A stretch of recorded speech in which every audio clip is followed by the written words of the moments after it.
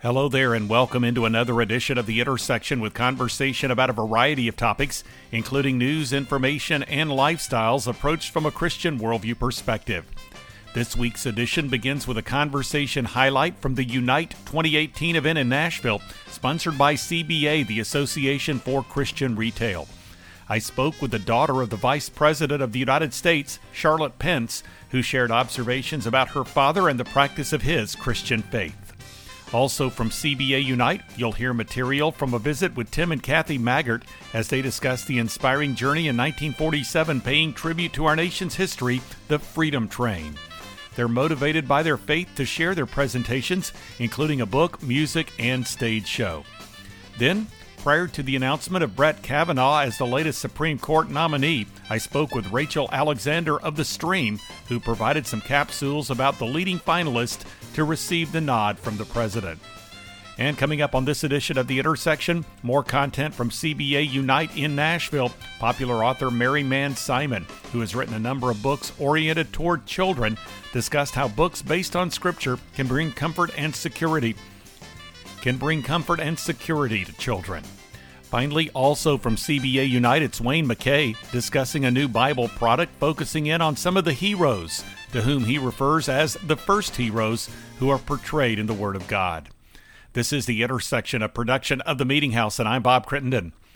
At the Unite 2018 event presented by CBA, the Association for Christian Retail, at the Gaylord Opryland Resort and Convention Center in Nashville, I spoke with Charlotte Pence, the daughter of Vice President Mike Pence and author of the forthcoming book, Where You Go, Life Lessons from My Father. She discussed some of her observations of the life and faith of her father. Here now is Charlotte Pence. Tell me about what you observed as your dad had this opportunity. He was offered the position by then the nominee, the soon-to-be nominee of the party, now President Trump, then the candidate. What are some of the things that you observed that he was going through as far as the process of really stepping into that potential role?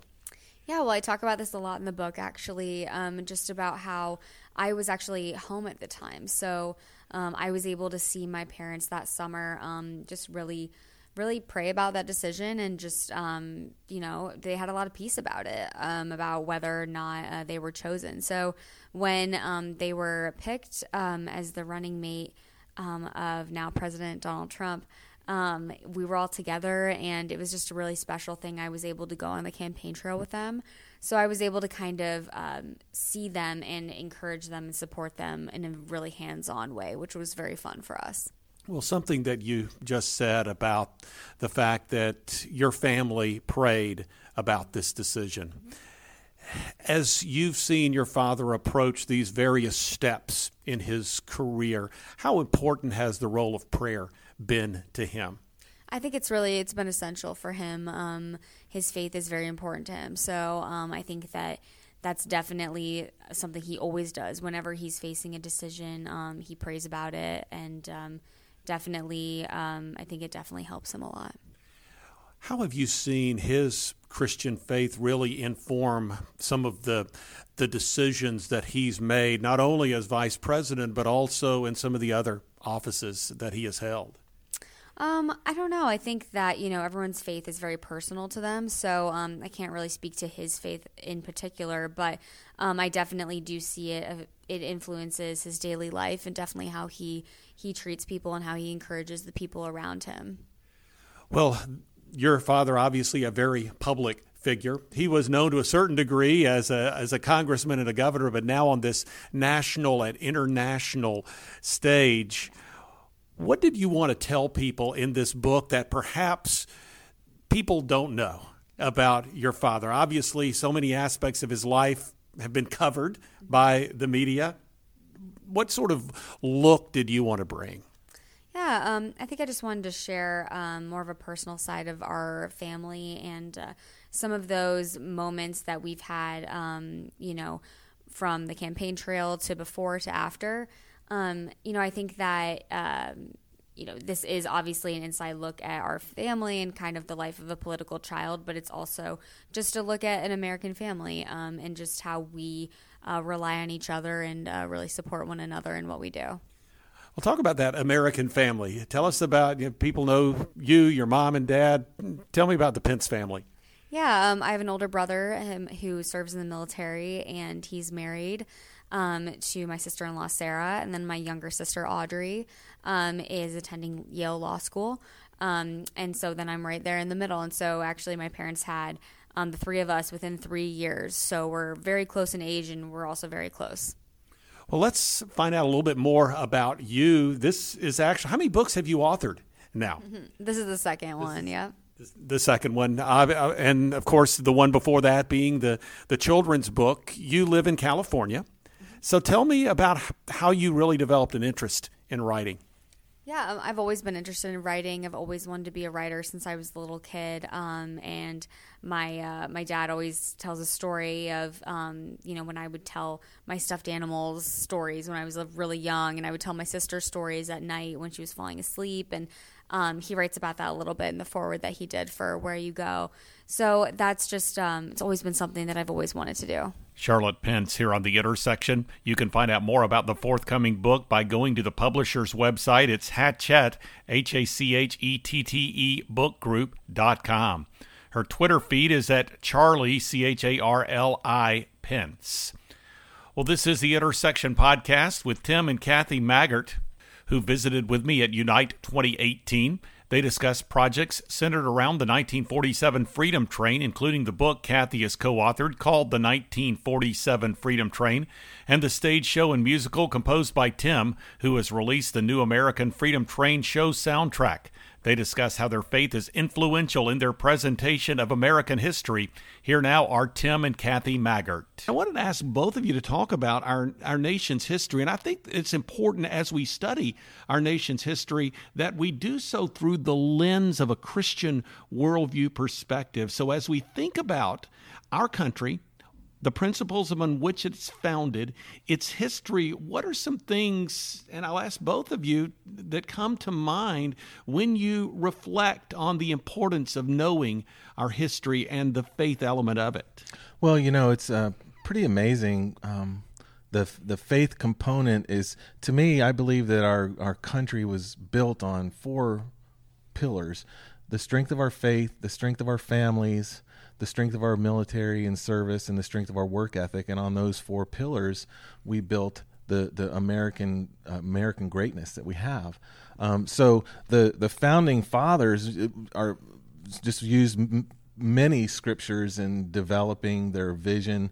One of the songs, my newest song, is called "A More Perfect Union." And the more I think about that whole Declaration of Independence, the more I see the scriptural principles that are associated with those values, and the preamble, the thought that we can build something better than what was available and what is available. And so I believe that the entire founding principles of our nation are built on biblical principles, and that's what we want to celebrate that. Kathy, what about you? What comes to mind? Well, our children's book starts with the Pledge of Allegiance at the front of the book, and the characters in the story actually have a very engaging conversation about what liberty and justice means. And as a Christian, my viewpoint and my perspective, of course, is that who is the author of freedom? It's Jesus. Jesus is the author of our freedom, and he's the one that impacted our founding fathers, that to build our nation on those Christian values and principles and beliefs.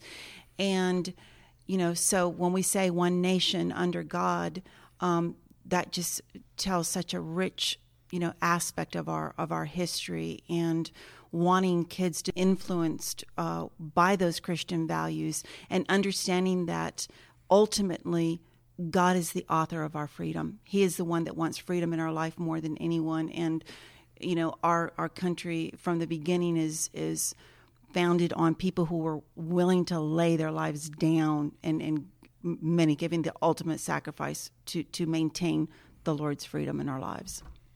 And Bob, what a cool history is, the very first corps of the military was the Army Chaplains Corps, and their mission was to minister to the spiritual and emotional needs of the soldiers. And so I thought I think that's a beautiful piece of our history. Tim and Kathy Maggart here on The Intersection. You can learn more at either freedomtrainforkids.com or newamericanfreedomtrainshow.com.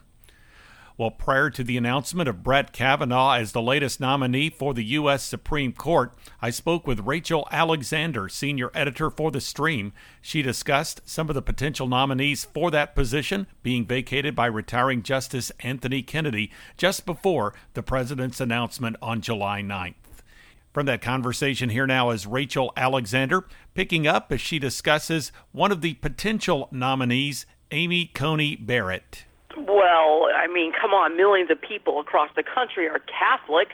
You know, you can't use that against her. And, you know, she co-authored a paper on Catholic judges that concluded that Catholic judges cannot, nor should they try to, align our legal system with the Church's moral teaching whenever the two diverge. So, yeah, they're going to try to make it an issue, and the Democrats will again, because that's all they have against her. They don't have anything. She's got a very short record because she hasn't been a judge that long, and she's been very careful not to do anything outrageous. So they're using her religion against her. Well, something also that you point out, Rachel, is that Judge Barrett had authored a paper saying that Roe v. Wade was erroneous. Of course, Roe v. Wade has become an issue here. The president was asked if the judge's viewpoint on Roe v. Wade would be a question, and his response was basically he had been told not to ask that question. There are many conservatives in the pro-life community that are saying that if you put a strict constructionist into this position, it could lead to the overturning of Roe v. Wade. Talk about that ruling and how that is perhaps influencing this overall process, and what could result from a judicial conservative being put on the court with respect to Roe v. Wade. Well, yeah, Roe v. Wade was one of the most contentious decisions ever, and abortion has not become that much more acceptable since Roe v. Wade was decided. And so there is a chance, if you get a majority of strict constructionist conservatives on the court, that it could be reversed or dismantled to some extent. So it's terrified the Democrats. They're worried it could really happen. And even though Trump has said he's not going to give them a litmus test, he's also said, on the other hand, he's only going to appoint pro-life justices to the court. And, looking at the records of what we can tell from, most of these top-tier judges, they are strict constructionists. They are textualists, and I haven't seen anything that shows that any of them are not pro-life. Another of the judges that has received quite a bit of attention is Brett Kavanaugh, and he is with the D.C. Circuit, U.S. Court of Appeals for the District of Columbia Circuit. So what do you see in the record of Brett Kavanaugh? Well, I should say, first of all, both MSNBC and CNN have said he's the number one front runner. He's 53, serves on the U.S. Court of Appeals for the District of Columbia, which means he decides a lot of the key, Washington, D.C. types of federal court cases. He served under George Bush, including legal counsel, and he played a lead role underneath Kenneth Starr drafting the 1998 Starr Report, which recommended impeaching Bill Clinton. In Priests for Life versus HHS, he said that Obama's requirement that Catholic religious organizations provide free contraceptives violated the Religious Freedom Restoration Act. He dissented from an opinion that required the government to obtain an abortion for an illegal immigrant teen in U.S. custody, and this gives him an edge over some of the other candidates. He clerked for Anthony Kennedy. I guess who you might say an emerging candidate here of the three. Kavanaugh, someone with a much longer track record than Amy Barrett, but of course Barrett getting a lot of attention recently as well. Then there's, out of the three, maybe the lesser known of the three, a gentleman by the name of Raymond Ketledge. He was appointed to the Sixth Circuit by George W. Bush. What's your take on him? He's also a very solid candidate, especially since he describes himself as a textualist. So he's like Scalia, not like Kennedy. And let's see, he clerked for Justice Kennedy. He's made several conservative decisions, such as criticizing the IRS for failing to turn over documents related to discrimination against conservative groups. He sided with the Ohio Republican Party to disqualify certain votes, and he ruled against the Equal Employment Opportunity Commission, which had sued the test prep company Kaplan, claiming background and credit checks discriminated against minorities. Rachel Alexander here on The Intersection. The website address is thestream.org. Well, this is the Intersection Podcast. It's a weekly production of the Meeting House, and you can learn more at meetinghouseonline.info.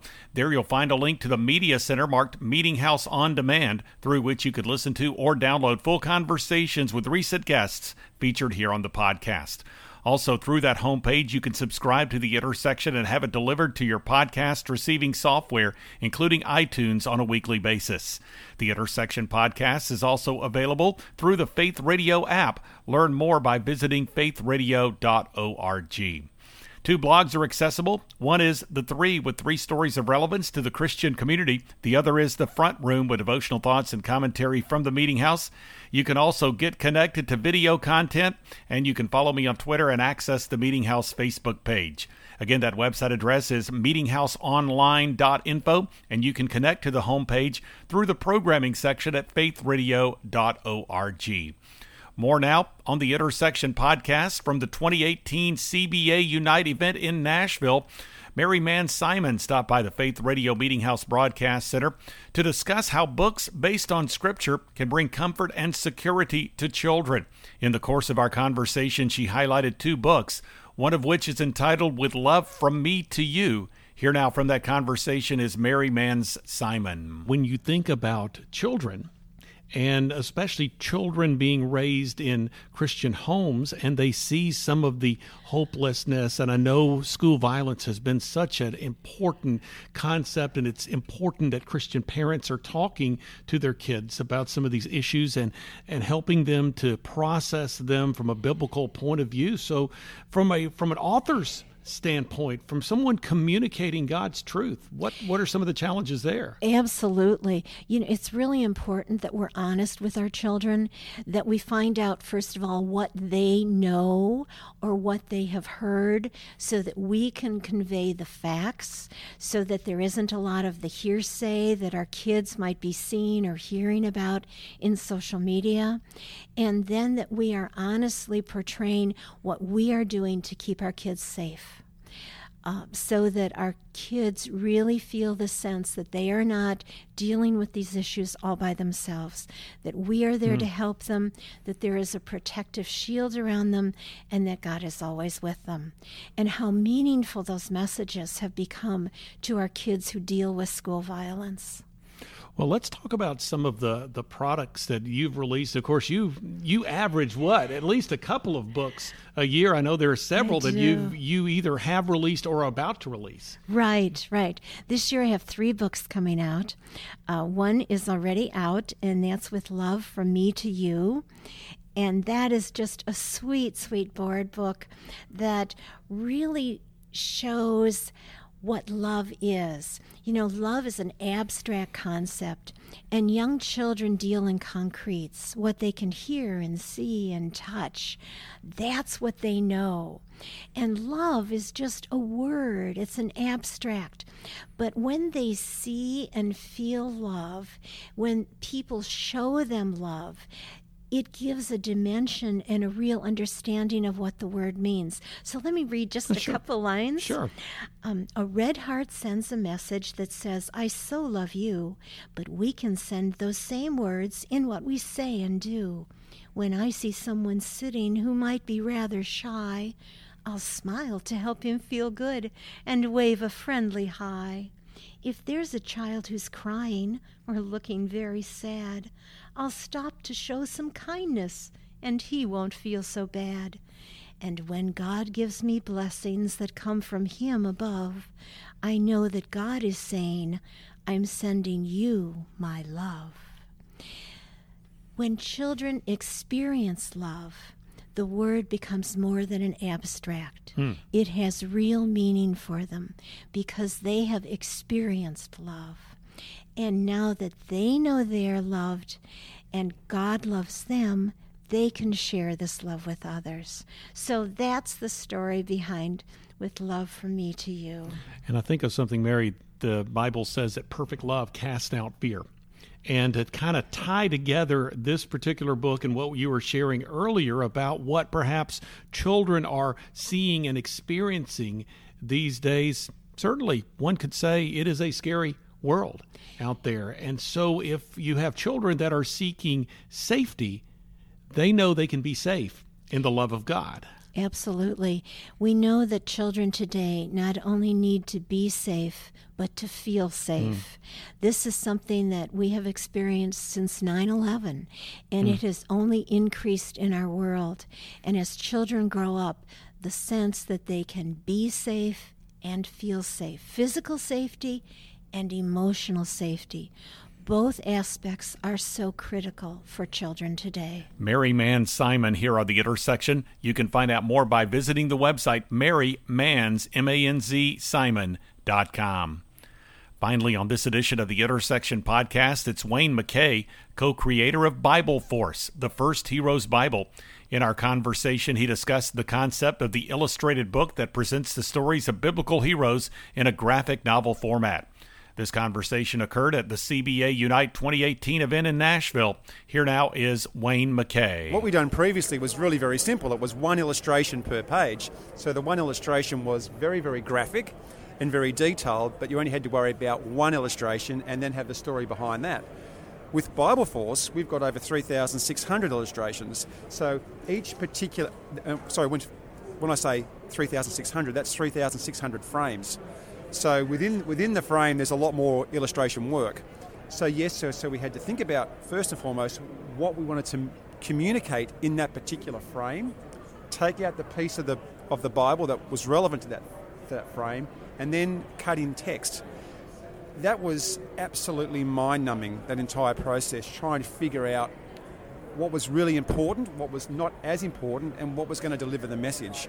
So when we first started off with the very first page, starting with creation, trying to get it down to those specific frames was very difficult. It really was. But hey, we got there in the end. It was about process of elimination and coming back with the things that meant the most at a glance. Because with comic books, it's all about a glance. Read the story, have a glance, and then take it away.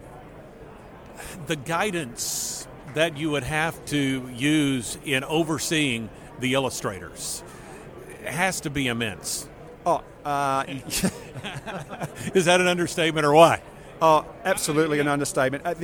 Just to coordinate the graphics in its own right was absolutely... Well, it was nothing short of terrifying, to be honest, because we brief our creative director. We have an idea. Peter Hicks is my co-creator with this product, so we had an idea of what we wanted to communicate. So we brief our creative director on what we think we need. Then she goes out and works with all of our artists to ensure that that's the correct message. So we get the line art done, which is essentially sketches. We have to see that first and foremost marries up to what we want. So you can just imagine the back and forth per frame, per image, to get it exactly right. So it was a real process. And that's just to get the artwork right. Forget about the text. We're just getting the artwork done first. So what sort of text do you use with respect to this? Obviously, it's called a Bible, so are you using scripture or paraphrase, or what sort of text is going along with the story? Oh, absolutely using scripture. So we tended we looked at a number of Bibles, and because we wanted to blend in, we didn't want to have one specific denominational Bible, so we took a blend of text. So we also leaned very heavily on the New King James as well. So that was the core basis of what we did, but we still wanted a very good blend of products. So we got a really nice mix across the board, and that too was very, very challenging because you want to appeal to everyone, but you also want to flatten out the text. So it's one theme for all. So when we talk about superheroes of the Bible, how many different heroes did you portray here? Well, I don't call them superheroes. I call them the first heroes. Okay. So I think that's really important because superheroes came much later. We've got the first heroes. Every superhero today draws on the first heroes of the Bible. So coming into 660 pages of text and illustration, you can't have everyone because it's an abridged version of the Bible, but you had to pick out those key characters. So we had about 26 or 27 that we really thought resonated with our target market, and that's kids between 6 and 10, and ones that they could relate to. So that process in its own right was also very complicated. But it's only the first title in the series, and we'll pick up with more and more as time goes on. That was Wayne McKay here on The Intersection. Learn more at BibleForce.net. We're nearing the end of this edition of The Intersection Podcast, a weekly production of The Meeting House. Learn more through meetinghouseonline.info or go to the programming section at faithradio.org. Through the Meeting House homepage, you can get connected to the Media Center, through which you could listen to or download full conversations with recent guests featured on The Intersection Podcast. You can also subscribe to The Intersection Podcast through that homepage and get connected to 2 blogs. You can also follow me on Twitter and access the Meeting House Facebook page. Plus, you can get connected to video content, including recently added content from CBA Unite 2018.